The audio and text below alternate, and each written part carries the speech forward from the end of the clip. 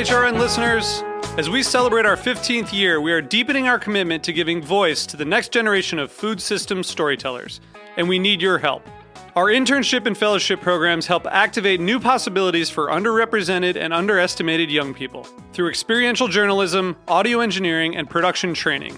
Through these unique programs, HRN helps food equity stewards build essential workforce readiness skills that expand their potential and foster economic mobility. Please consider supporting these critical programs.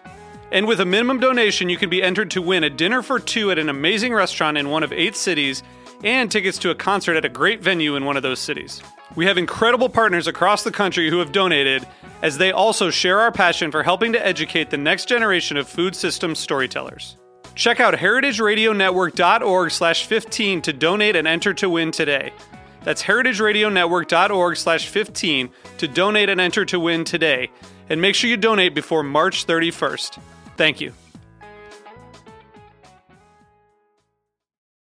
Today's program is brought to you by S. Wallace Edwards & Sons, third-generation cure masters producing the country's best dry-cured and aged hams, bacon, and sausage.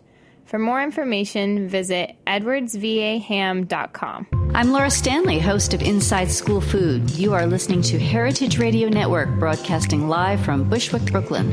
If you like this program, visit heritageradionetwork.org for thousands more.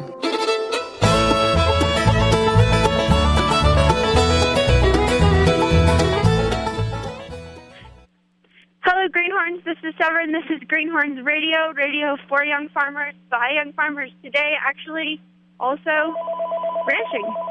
I'm talking to Cory Carmen from Carman Ranch. I don't know if you're a she or a he. Hi, Cory. Would you introduce yourself? Hi, Severin. This is Cory. Hi, Cory. Cory's the lady. Nice to meet you. Would you mind introducing yourself and your operation? I am a fourth-generation cattle rancher. We have grass-fed beef out here in the mountains of northeastern Oregon. We also do pastured pigs and have some eggs and honey that we sell at the local farmers market at Portland. I also work for a company called Estancia, and we sell a USA grass-fed beef under the label Pasture One. So, many people are aware that beef is one of the more consolidated sectors of our mega food economy, and that most of that beef is produced on stinky feedlots by cows who are unhappy and being fed blocks of feed from irrigated pastures and pooping into a puddle and standing in the puddle. And but the alternative to that is out on range and extension of the mother cow operations that grow most of those cows that then stand around board could potentially be a lot more grass-fed beef out on this broad territory of the United States. Could you talk a little bit about the state of the grass-fed beef market and how it could change? Yeah, it's actually a really fascinating time to be involved with grass-fed beef. When I first started selling grass-fed beef 12 years ago, most people had never heard of it, and it was a tiny, tiny niche that changed in part thanks to Michael Pollan and other advocates out in the food world talking about the health benefits of keeping cattle out of the feedlot and on pasture the entire time, their whole life cycle. So recently, as the grass-fed beef market has continued to grow, it has become both an opportunity and a sort of complicated place to raise and market meat. So just yesterday, USDA announced that they were no longer going to enforce a definition of grass-fed. And what we're seeing in the marketplace today is a lot of people using the term grass-fed, but not meaning that the animals are actually on a 100% forage diet with access to pasture. So while it's complicated and while there is certainly a lot of consumer sort of misperceptions about what is grass-fed and what isn't, I think the promising thing that we see is that there are clear health benefits associated with raising animals on an all-pasture diet. There are land benefits to different management practices that center around animals on pasture. There's premiums for ranchers that want to raise cattle in that way. So overall, the market is growing. It's growing rapidly. Consumers are supporting these efforts. And I think as producers and people involved in this industry, it's our responsibility to communicate really clearly what it is that we do and find those producers that really value our product. So, yeah, and of course it's healthier attitude, I'm sure, by the cows. Absolutely. I was just looking at one of those feedlots today, and golly Moses, those were some grumpy-looking beasts. I kind of want to chat about, what happened to lose the USDA standard, but I don't want to get too stuck down a rabbit hole of it. Could you just give a little bit of succinct synopsis of what makes that, what does that mean for young agrarians who are interested to start entering the business of raising cattle and who are coming through apprenticeship or coming through ranch jobs and starting to get into the business? What is that going to mean for them? It's a really good question. I think, previously since 2006, there was a definition that was to some degree enforced by FSIS of what the term grass-fed meant, and it meant 100% forage-based diet, and there were specific rules about that. That is that's no longer the case. So I think why did that get changed? Because it was too hard to enforce? It's a good question. USDA just revoked, like I said, they will no longer certify, or there's no longer a definition for naturally raised or for grass-fed. In fact, the National Sustainable Agriculture Coalition has a great press release on their site sort of criticizing that move and explaining a little bit from their perspective about what happened. I think from a producer standpoint, and especially for young producers that are starting out small, it's important to be educated and know the difference between what a 100% pasture-based diet does for animals and to be able to clearly communicate that to our customers. Customers are increasingly educated, and people typically come to us from a variety of different perspectives. The health perspective is huge.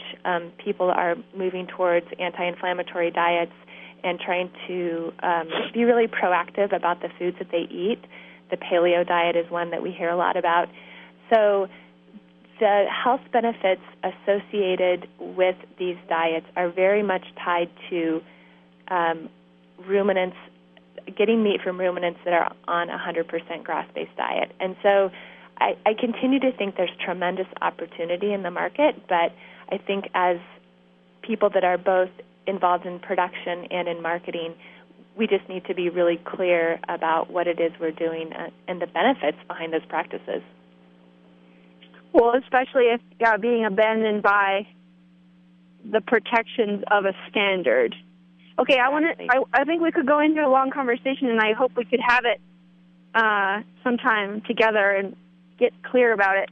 But I want to hustle through some topics, and one of them is, as a kid who inherited land and came into a family business with all the complexity that's inherent in trying to be in love with and related to the people you do business with, can you talk about your perspective on land access for new agrarians and how potentially these outfits like Estancia and other group marketing endeavors can be a vehicle for those new agrarians once they do find access to land to be able to sell beef into markets that have been built through, hopefully, the beneficence of investors with forethought and smart people clicking on computers to make good graphics?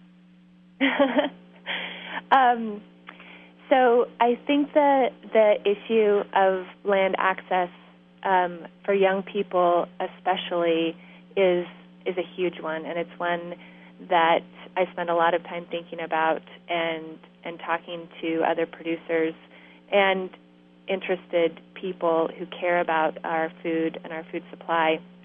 And it's complicated. I think the market opportunities are incredibly helpful when it comes to stabilizing the profitability of an agricultural endeavor. I mean, certainly in Pasture One, our objective is to help people get out of, one of our many objectives is to help people get out of commodity pricing.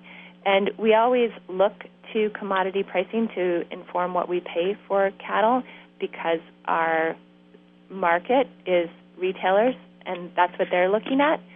But we're really trying to communicate to buyers the importance of having more stable pricing for our producers. And so I think that's one big piece. And then the other piece... So easier to build a small business when you have stable pricing than when you're in a cluster flux. Exactly. Because when you're trying to make a mortgage payment on your land and you're following commodity pricing, it becomes really, really challenging, and the mistakes can be so incredibly costly to the business. And I mean, I know that when we first started out, and we have even though we did inherit some land, we have quite a bit of annual payments that we make in order to actually make the operation work. So I think another piece, and it's something that I talk with our producers about a lot, is there's a tremendous opportunity in direct marketing and going directly to a customer base in your region. But it's also very challenging in the meat world to sell every cut in the animal. So we try to both help support the networks of people that have expertise in doing this kind of work, but also work with producers that have their own direct marketing program and help them be more successful in that. So the dream of Pasture One is that we have a network of producers that can go ahead and sell who are sort of the representation of the best producers in the region, and they can go out and sell under their own brand name in that region. But for cuts that are harder to sell or things that would benefit from aggregation, we can come in and take that role. And, of course, that's been a lot of the way that so many I just in my previous episode was talking about a lot of the crop groups, citrus industry, the almond industry, other crop groups that built the structures to make juice out of their oranges, to make marmalade. Sunkist actually left the marmalade business in disgust, but that's been traditionally the way that these groups have coordinated themselves. Let's go deeper onto land access issues, and maybe just can you spell out a little bit of the character of the challenge particular to ranching? And I know that you're interested in integrating cropping and, doing pasture cropping and being able to have forage for pigs and for cows and increasing the integration of farm and ranch. But maybe you could just give us some basic, characterize the challenge entering ranching as compared to entering farming. The challenge with ranching is, especially from the cow-calf side, we are often dependent on rangeland, and rangeland, especially rangeland with a beautiful view, is valued, or the cost of buying it far, far exceeds its productive value. And so that is having access to rangeland, which is pretty critical in sort of Western ranching operations, is a constant challenge. And then I think with ranching, irrigated land in the West is also important to have places that the animals can go during the dry times and continue to gain weight. So I think having a diverse land base, exactly, and to match with the seasonality is really important. And of course, that means having access and knowing the economics behind these different types of, whether it's crop ground, irrigated pastures, rangeland, prairie land, timbered rangeland. So a lot of different moving pieces and a lot of thinking that ranchers need to do to really have good seasonal forage in front of their livestock during all the different seasons. Well, and of course, we only have about 5 minutes left, so we're going to have to skip around quickly over some big topic here, but it seems like one of the big projects in aligning what is increasingly a kind of absentee owner pattern on some of these scenic landscapes with the livelihoods and prospects of the agrarians who are actually out there moving cattle and fences around and setting up water and engaged in what's this thing called stewardship.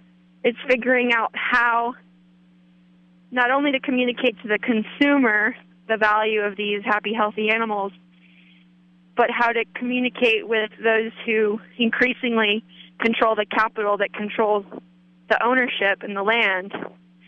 And also, when it's state land or federal land, working to advocate that those better practices get more leverage in the kind of the marketplace for leases, seems like. Absolutely. And you only really have a minute to answer this kind of question, but what does that look like? How do we do better with the landowners and with the state actors at getting better deals for those young agrarians? It's a very good question, and I think, just to put it quickly, it's relationships. There are some phenomenal groups that are working on access to capital for young agrarians. There's some great groups that are doing work on the federal and state land side, but at the end of the day, it comes down to your relationship with your BLM or your range con or your neighbor who lives in an urban place a long ways away but happens to own 1,000 acres. And it's a lot of hard work. The real work continues. Cory, thank you for joining us. Sorry, that was a little bit of a short session, but I thank you, and I wonder if maybe I'll see you at the National Sustainable Ag Coalition meeting next week. Probably not, unfortunately, but I can't wait to hear about it. Oh, good. Okay. Thank you for coming on, and thank you for what you're doing, and thank you all for what you're doing. May the force be with you. Bye-bye. Thank you. Thanks for listening to this program on heritageradionetwork.org. You can find all of our archived programs on our website or as podcasts in the iTunes Store by searching Heritage Radio Network. You can like us on Facebook and follow us on Twitter at @heritage_radio. You can email us questions at any time at info@heritageradionetwork.org. Heritage Radio Network is a non-profit organization. To donate and become a member, visit our website today. Thanks for listening.